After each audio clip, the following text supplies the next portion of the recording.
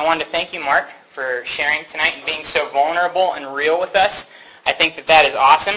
And how many of you guys liked what Ronnie had to say last week? Hey guys, everybody has to raise your hand if you want to hang out with Ronnie anymore.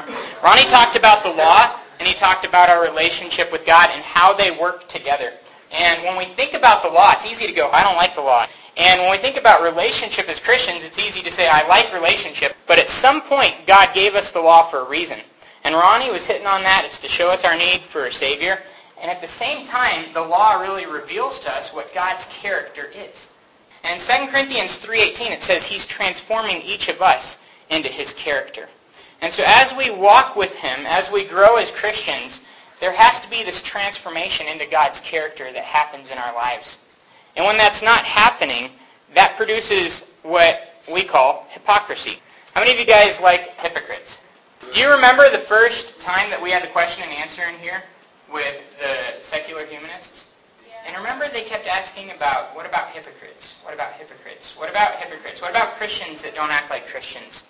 And then we had the first big forum, which was at Noble Hall. And again, that question kept coming up from the crowd. What about the hypocrites? What about the hypocrites? What about the hypocrites? This is the number one question that we get from people that are investigating Christ. What about the hypocrites? I can't trust Christ because of the hypocrites. We get this over, and we get this over, and we get this over again. And sometimes we hear stories from our group that break my heart. I try not to ever share these. I try not to ever talk about them. I try just to pray about them. But I want to tell you guys a few stories that we heard. I'm not going to share names, but I just want to show you guys what happens when we live hypocritical lives. Because I think it is really, really close to God's heart. He doesn't want us representing Him the wrong way to the world. And so anyway, there was a person that came to school here this year. They've been to Thursday night dinner. Most of you might know this person.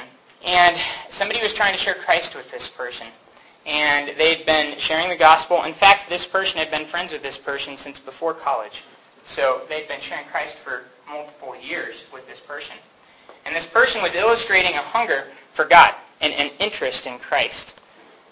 And finally, when they got down to brass tacks and had this conversation, this person said, I've decided I can't trust Christ because of one thing.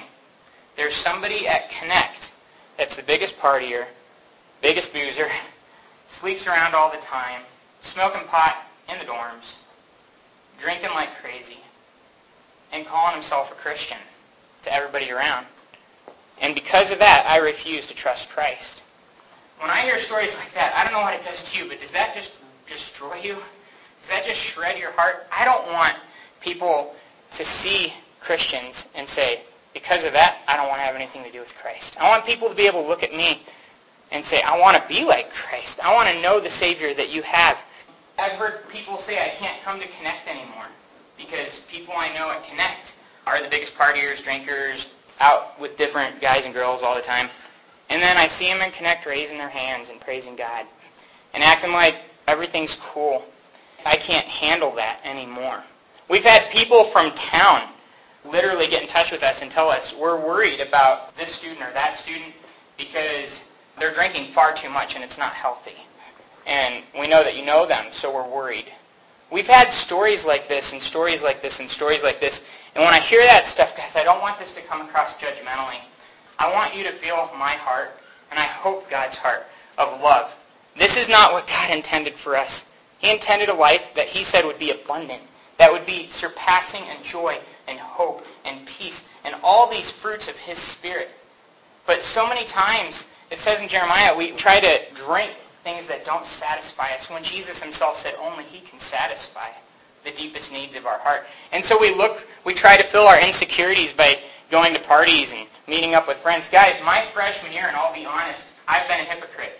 And I shared this story before at Connect. You guys have probably heard it. I was leading a Bible study, and I was into the Christian thing, but I was a sponsored snowboarder, and I really liked my sponsored snowboarder status. People would get me on campus, oh, you're the sponsored snowboarder, right? And I'd say, yeah. Do you have any stickers? And I always carried like 50 stickers around. Remember, Russ, my freshman year, I put stickers everywhere, drive snowboard stickers. That was my identity. That was my pride. That was how I viewed myself.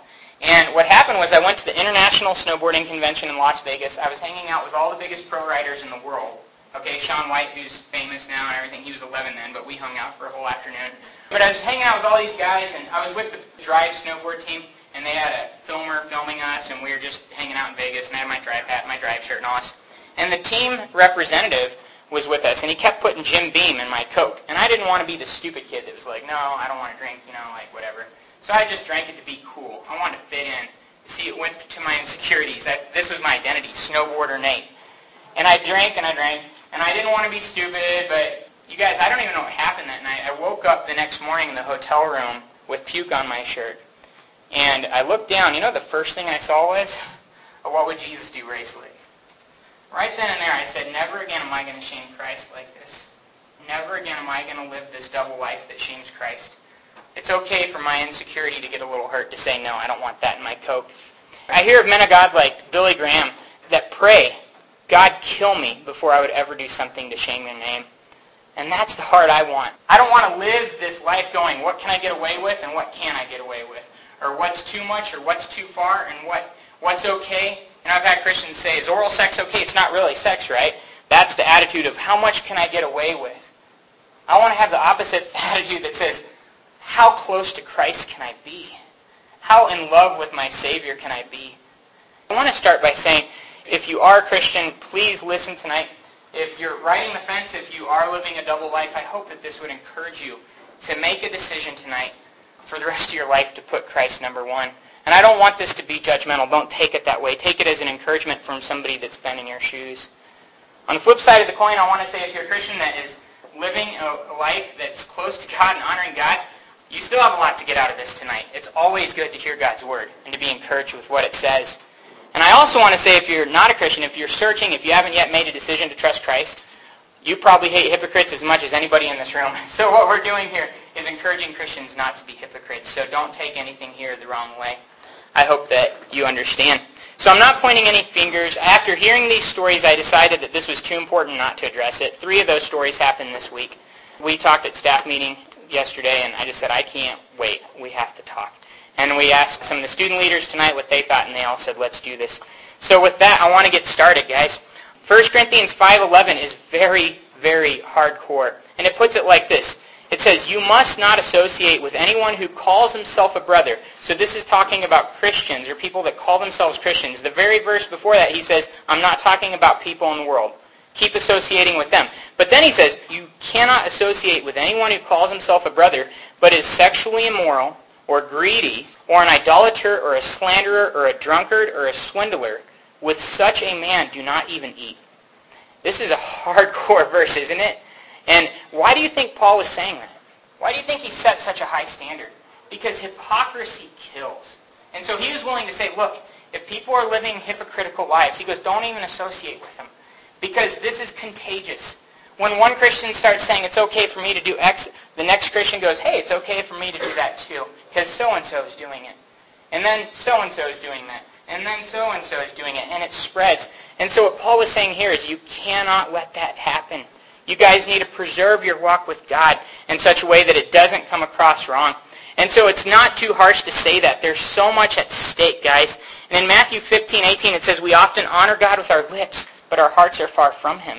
Isn't that true? So Christians a lot of times say all the right things or sing all the right songs, but our hearts sometimes are not even in the right place. 1 John 3:8-10 puts it this way, and this is a hard verse. I'm going to share a lot of verses tonight, guys, because I want this to be from God, not from Nate. So I don't think any of us will walk away going, Nate had this to say. I want you to walk away going, that was straight from God's Word. It's straight from God to me. And I'm not pointing fingers. I can't look inside your life and see any of your secrets. So just take this between you and God. But 1 John 3:8-10 says, he who does what is sinful is of the devil. Wow, that's hardcore. He who does what is sinful is of the devil.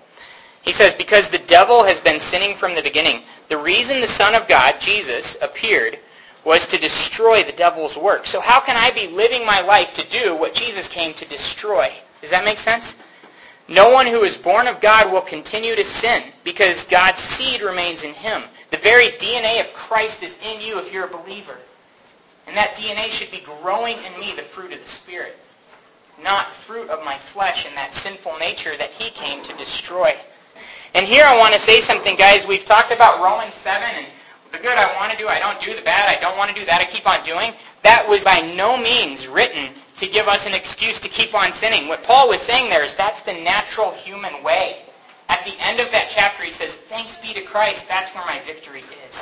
So he wasn't giving me a justification to live that way. He was telling me there's hope for victory to get out of that situation. And so again, we're talking here, no one who is born of God will continue to sin because God's seed remains in him. He cannot go on sinning because he has been born of God. This is how we know who the children of God are and who the children of the devil are. Anyone who does not do what is right is not a child of God, nor is anyone who does not love his brother. This is so hard, and it hits me really hard.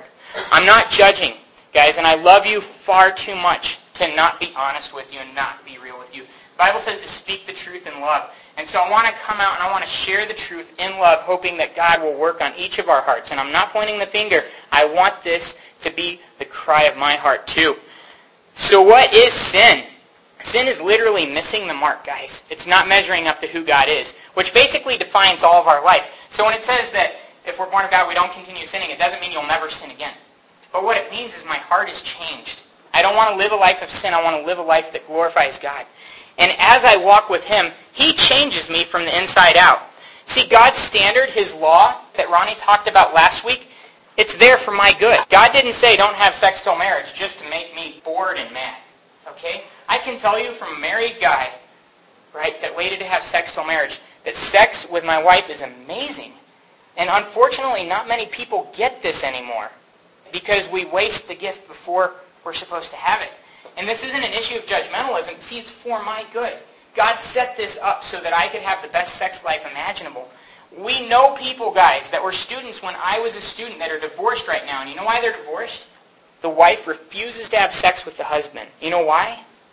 Because she can't have sex without thinking through all the images of all the other guys she's been with. Sex for the rest of her life is ruined. And the husband flips out, my wife won't have sex with me, so he starts cheating on her. And then they get a divorce. That's not the future that God has planned for you. He has an awesome, committed, loving marriage with a mutually encouraging and awesome sex life. But see, when we don't do it God's way now, we hurt ourselves later. His law is there for our own good, guys. It's not like God just wants to tick me off. God wants to set things up for my best interest. It's part of the abundant life he promised. When I sin, I lose. When I sin, I lose. Hebrews 11:25 puts it this way. It says, sin is pleasurable for a season. So it's fun for a little while, but then I have to pay. And usually when I have to pay, it hurts a whole lot. We had a great poster that we used to put up on campus. Showed a pile of condoms, and it said, too bad they don't make one for your heart. And that's true. Because it's fun for a little bit, but afterwards, for an entire lifetime, I pay the cost. And I'm the one that gets robbed. So that's why God wrote this out for me. It was for my own good. R.C. Sproul put it this way. Sin can be pleasurable, but it never brings happiness. It seems utterly stupid for a person to do something he knows will rob him of his happiness. Yet we do it. The mystery of sin is not only that it is wicked and destructive, but that it is downright stupid. Why do we do this? Why do we keep going back to this stuff that we know won't satisfy? Honestly, I've been to some parties. My freshman year, I went to quite a few of them because I'd always get asked to go give out stickers. I never walked away from a party satisfied, and I never saw anybody else that walked away from a party satisfied. I saw a lot of people walking away drunk, a lot of people walking away not knowing what happened, but nobody walked away going, man, I feel so joyful and refreshed after that. See, this stuff does not satisfy us. So what is sin, guys? Sin basically is doing whatever violates God's standard. So there's this part to sin which is active, or what I'm doing. 1 Corinthians 6 and Galatians 5, I kind of combine them together. They put it like this. Sin is wickedness, sexual immorality. Sexual immorality covers a whole lot, right? Lust, porn, actual sex, actual flirting with sex, trying to get as far and pushing the envelope as we can without actually doing it. Ephesians 5:3 just nips that in the bud. It says, don't let there be even a hint of sexual immorality among you. That's God's standard, and again, it's there for my good.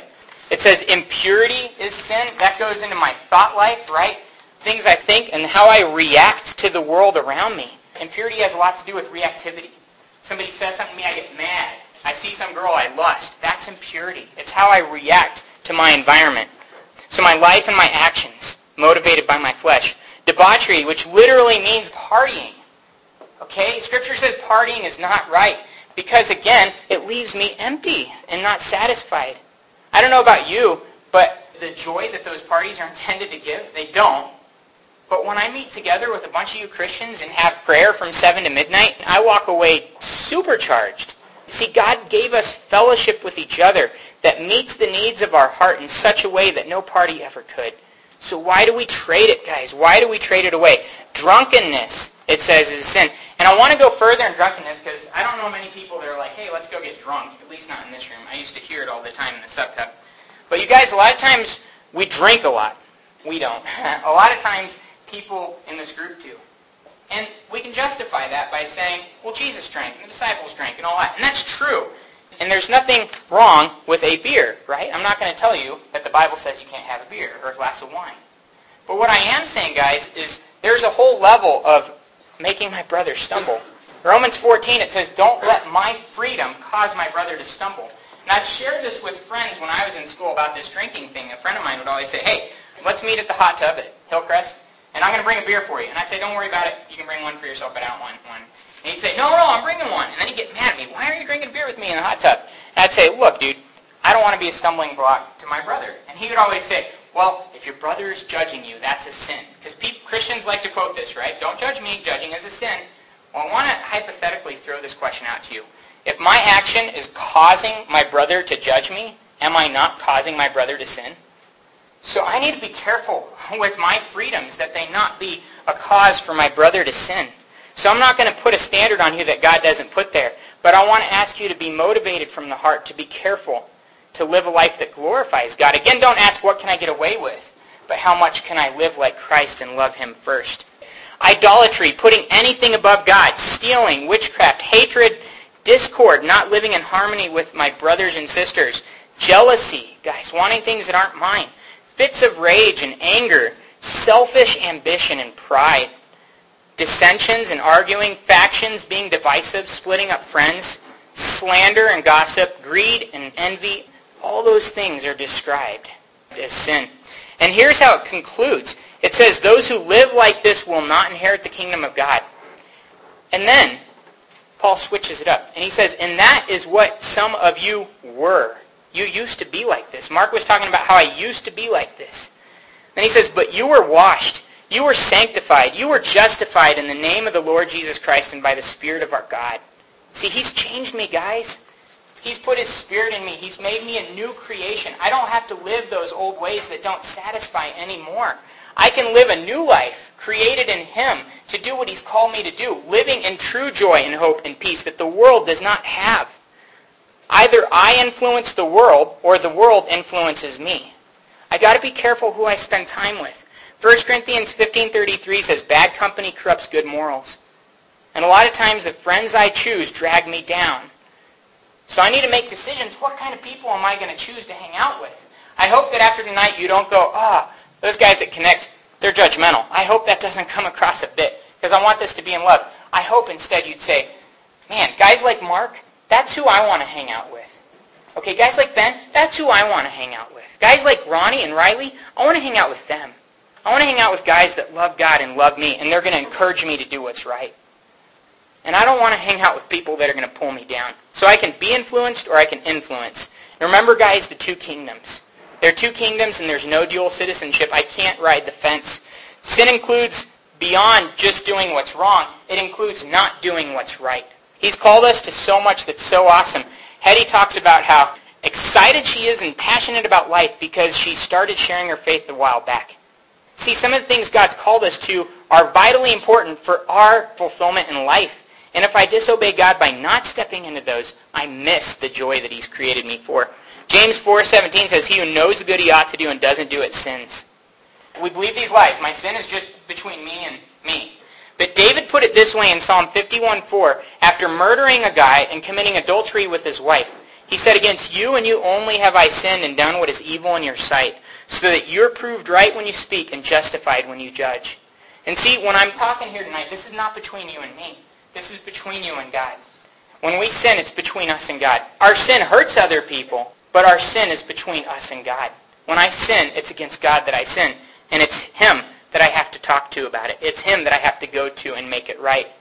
Sin is rooted in the condition of my heart, and it's rooted in my heart not measuring up to who God is. See, I want to go back to the heart tonight. We've talked a lot this semester about how to have victory over sin, but we haven't talked a whole lot about the heart that gets me to that place.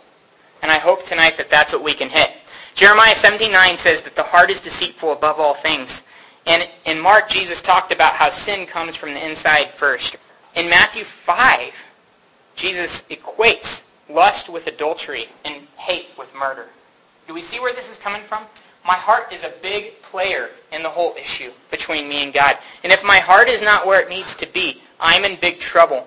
Sin is sin. All sin is sin. Does that make sense? It's not like God's going to go, oh, all you liars and gossipers are cool, but boy, oh boy, I'm going to burn the promiscuous in hell. Okay? Sin is sin to God. And a lot of times Christians are guilty of as much as anybody else on this planet. C.S. Lewis put it this way: the sins of the flesh are bad, but they are the least bad of all sins. All the worst pleasures are purely spiritual. That is why a cold, self-righteous prig who goes regularly to church may be far nearer to hell than a prostitute. But of course, it's better to be neither. Of all bad men, religious bad men are the worst. So what he's getting at here is when I live as a hypocrite, that's not good at all. So what's the result of my sin? I reap what I sow.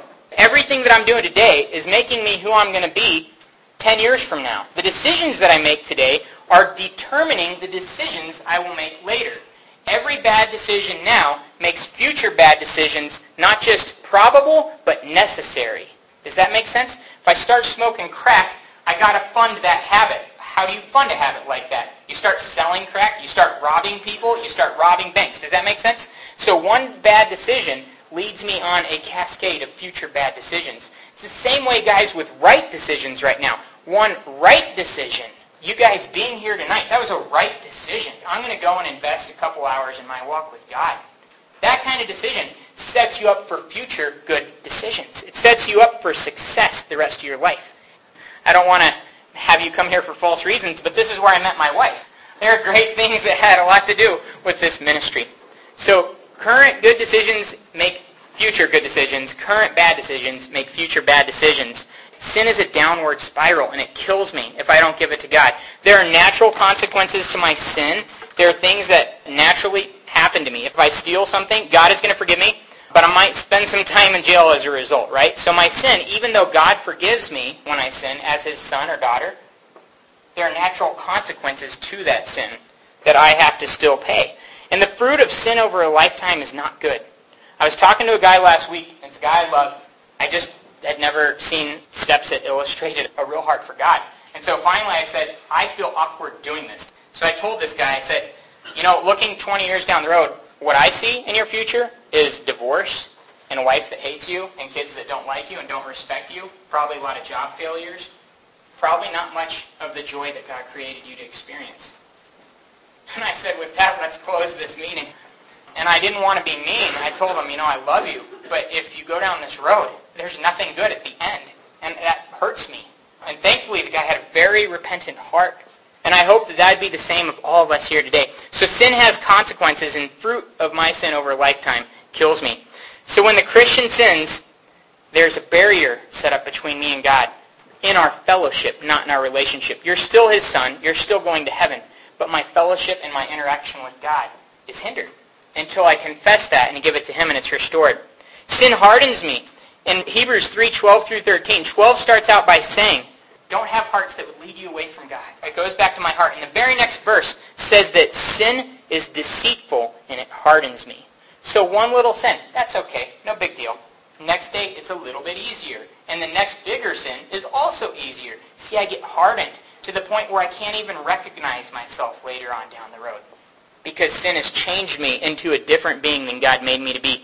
Ephesians 4:19 puts the result this way: having lost all sensitivity, they have given themselves over to sensuality, so as to indulge in every kind of impurity with a continual lust for more. See, the law of diminishing returns requires that as I keep sinning, I keep going further down that road to be satisfied. The same things don't work. I have to go further. And the result is this downward spiral again. Proverbs 26:11 says, as a dog returns to his vomit, so a fool repeats his folly. My dog likes to eat our cat's litter box and the poop in it.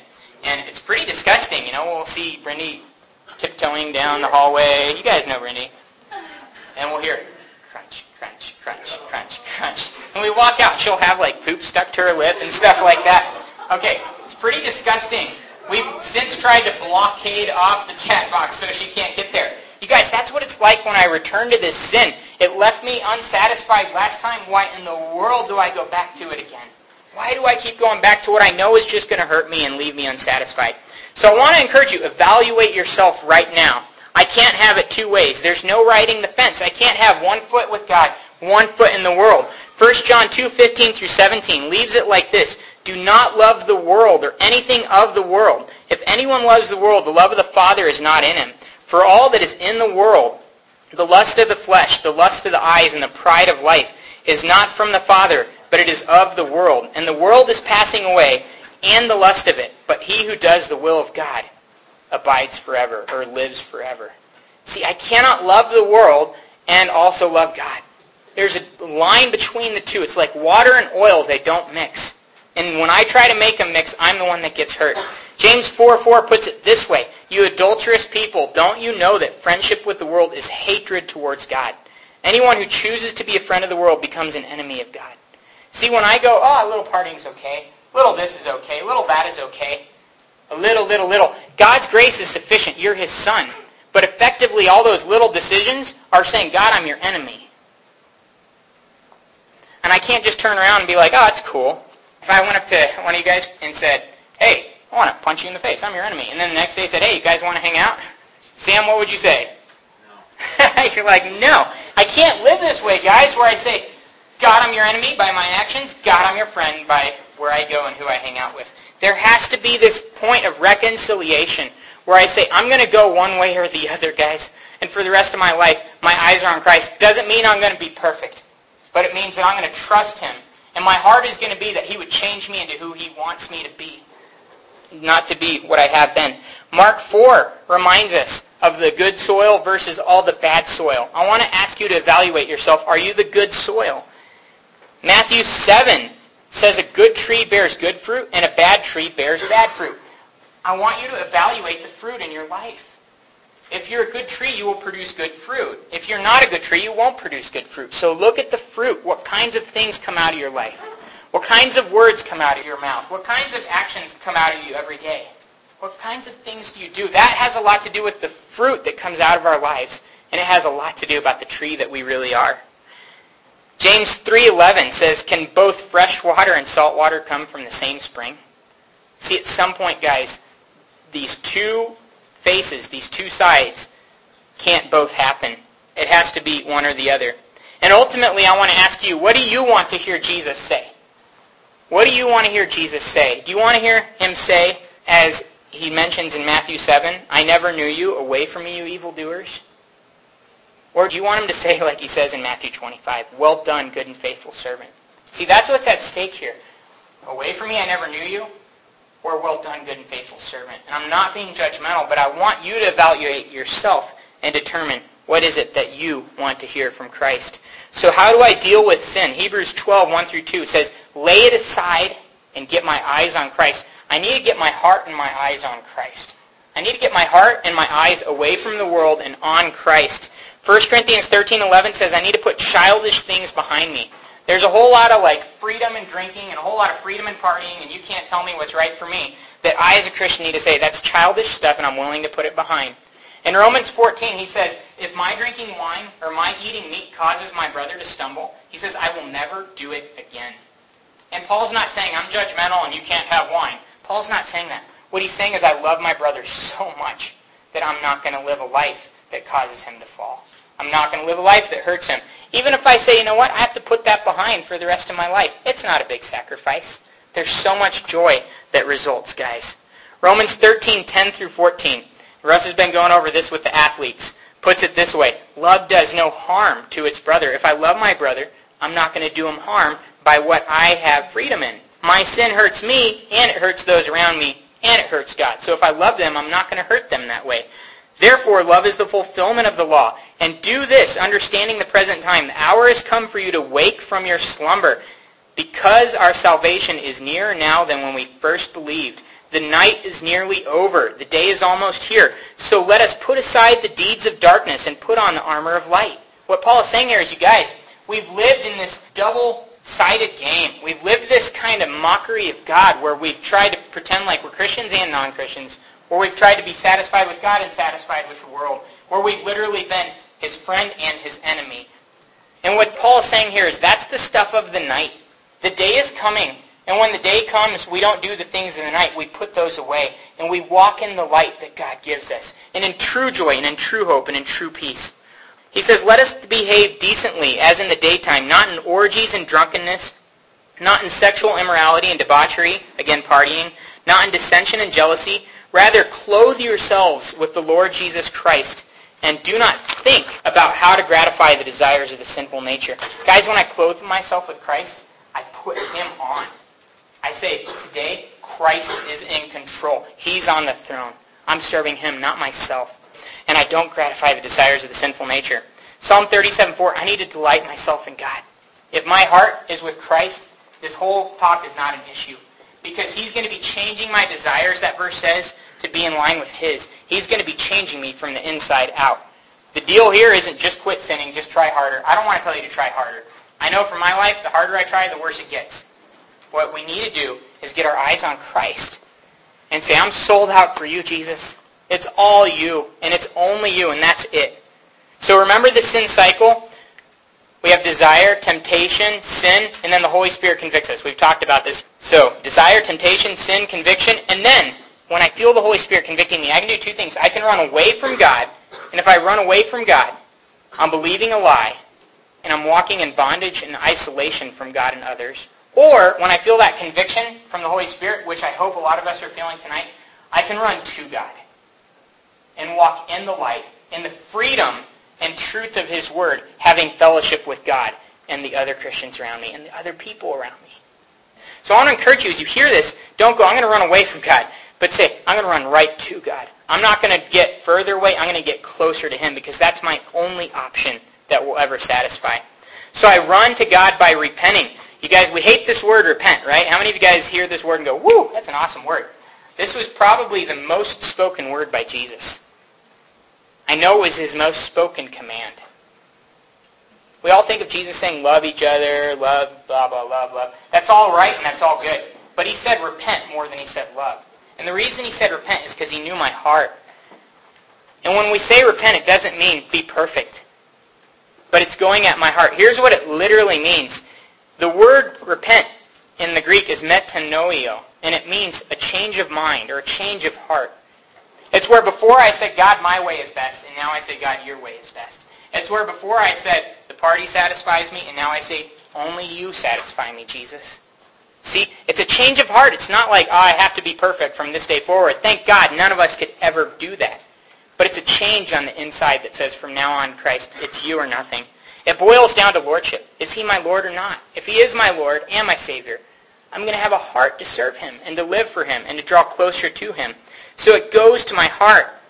Romans 2:4 says that it's his kindness that draws me to repentance. I don't want anybody in this room to go, I feel scared of hell, so I'm going to repent. That's the stupidest reason to repent.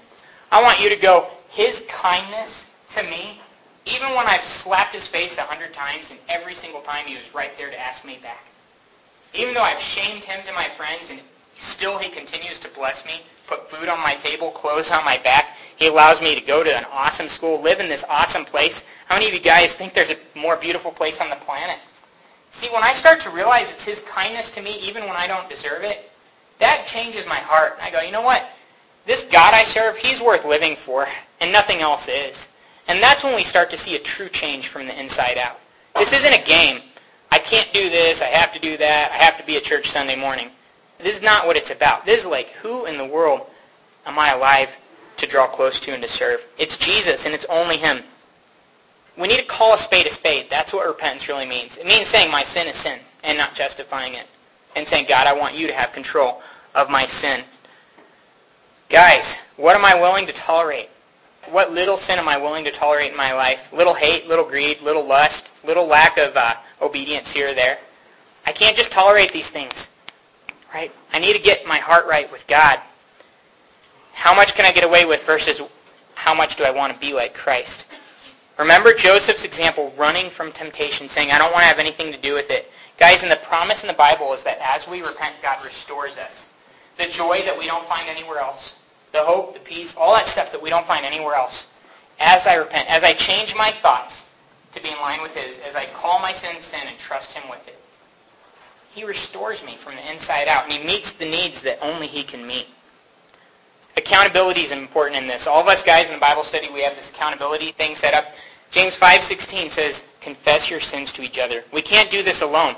You can't fight this fight alone. You need somebody that's going to be strong, probably stronger than you, hopefully, that you can go to and you can say, look, I'm really struggling with this. This really kills me. And then that friend can say, hey, let's pray about it together. And you need somebody that's going to say, look, when you're struggling, give me a call and we'll pray right then. Don't wait till the next day. Let's talk right then. We need that kind of accountability where we love each other enough to say, I'm here for you no matter what, buddy. I'm here for you. Okay, so let's get that accountability. The core issue is, guys, do you love Jesus? Do you love Jesus? Do you love Him? John 14:15 says, if you love Him, you're going to obey Him. I guess, again, judging a tree by its fruit, if we're not obeying Him, do we really love Him? That's a question for you to answer, not me. It goes back to my heart for Jesus. And honestly, we've talked about it a lot this semester, but I can't do this on my own. That's why He's given me His Holy Spirit to empower me to draw nearer to Him. So it's not something that I do on my own. 1 John 1:5-7 paints a beautiful picture as we close here. It says, this is the message we have heard from Him and declare to you. God is light. In Him there is no darkness at all. If we claim to have fellowship with Him, yet walk in the darkness, we lie and do not live by the truth. But if we walk in the light as He is in the light, we have fellowship with one another, and the blood of Jesus, His Son, purifies us from all sin. Walking in the light doesn't mean being perfect, but it means my sin is in the light. I'm honest with people. I'm not living a double life where I'm trying to hide things. It's out there. It's in the light. And now I can trust God. And I have fellowship with Him and other people. Because there's honesty. And that creates a place and an atmosphere where God can change me from the inside out. So what are the results of victory over sin? What happens when I get the heart for God and see Him give me victory over sin? Bill Bright, who started Campus Crusade for Christ, one of the most amazing men that has ever lived, in my opinion, put it this way. He said, there are no happy disobedient Christians, and there are no unhappy obedient Christians. Did you get that? There are no happy disobedient Christians. If you're a Christian that's not obeying Christ, you won't be happy. And he says, there are no unhappy obedient Christians. If you're a Christian and you're obeying Christ, you will be happy. So there are no happy disobedient Christians. There are no unhappy obedient Christians. That is what's at stake here. The abundant life that He promised. True, satisfying, abundant life. My burdens being lifted. Joy that surpasses anything the world can offer. That's what's at stake here. I don't want to trade that for some party. Galatians 5:1, it's for freedom that Christ has set us free. Stand firm then and do not let yourselves be burdened again with a yoke of slavery. See, He's given me the freedom already. Now I get to walk in that freedom. I don't need anybody putting shackles on me. I don't need to walk into some place where I'm just going to get chained to the ground and feel miserable for the next 2 months. God's given me freedom. He's given me joy. He's given me hope. He's given me peace. He's given me love. How many of you guys have found genuine, satisfying, authentic relationships outside of Christ? I've never seen it, guys. See, He's given me that. I don't want to trade that for anything else. Beyond all that stuff, guys, as we trust Him and let Him give us victory, we get to have an eternally significant life. The life I live here makes impacts for all of eternity. And again, I want to contrast that with the stories that I shared in the beginning. How much better is a life that makes positive impact for all of eternity than a life that was the example that other people looked to and said, I don't want to trust Christ? That's what's at stake. When I die, because all of us in here are going to die, right? Statistically, 100% of us will. When I die, do I want people going, man, that Nate kid, I would have probably trusted Christ if it hadn't been for him. I hope to God that's never said to me. That's why I hope that there's nothing in me that's hypocritical. I hope people would never use me as an example to not trust Christ. Instead, How would you like this, Vanessa? Somebody says, you know what? I look at that Vanessa girl. She has something I don't see anywhere else. That's what I want in my life. A lot of you guys have heard that. Okay? A lot of you guys have heard that. That's what I want to live my life for. So will you press into Jesus? I want to encourage you tonight, and Riley's going to come up and sing some songs for us. I don't want you to leave mad or upset or mad at me.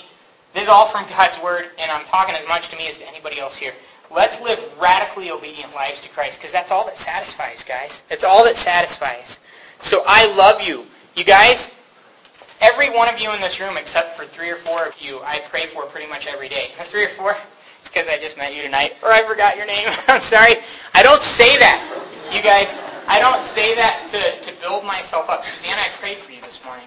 I don't want you guys to think for a second that I'm judging you. I love you guys. You guys are my family. Aaron and I would do anything for you. We would die for you in a second. Okay? Russ and Linda the same. And with that being understood, take this from my heart and take this from God's heart as an encouragement to press into Him more than ever before and leave everything else behind. So guys, if you're a Christian, I want to encourage you to live a life of integrity, doing the right thing even when nobody's looking. If you're still searching and haven't made a decision yet, I hope that you would be able to talk to somebody here tonight and learn more about Jesus and this awesome Savior that does forgive our sins, that guarantees us an eternity with Him, and that gives us meaning and abundance in a way that nobody else can. And if you're riding the fence tonight, guys, you have this decision. I think you just felt conviction from the Holy Spirit. Now, you have a decision. I can run away or I can run to God. So I would encourage you, run to God like never before. There are people here tonight that want to be there for you. You know who they are. You probably know somebody that, oh yeah, they're like the leader. Okay? Talk to them tonight.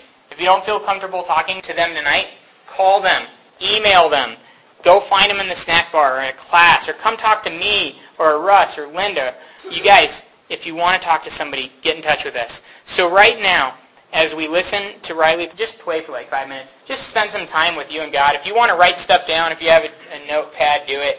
If you don't want to write anything, you don't have to. But I want you to walk out of this place with a connection with God. And after Riley's done in about 5 minutes, we're going to have some snacks in the back. But I love you guys. Thanks for being here.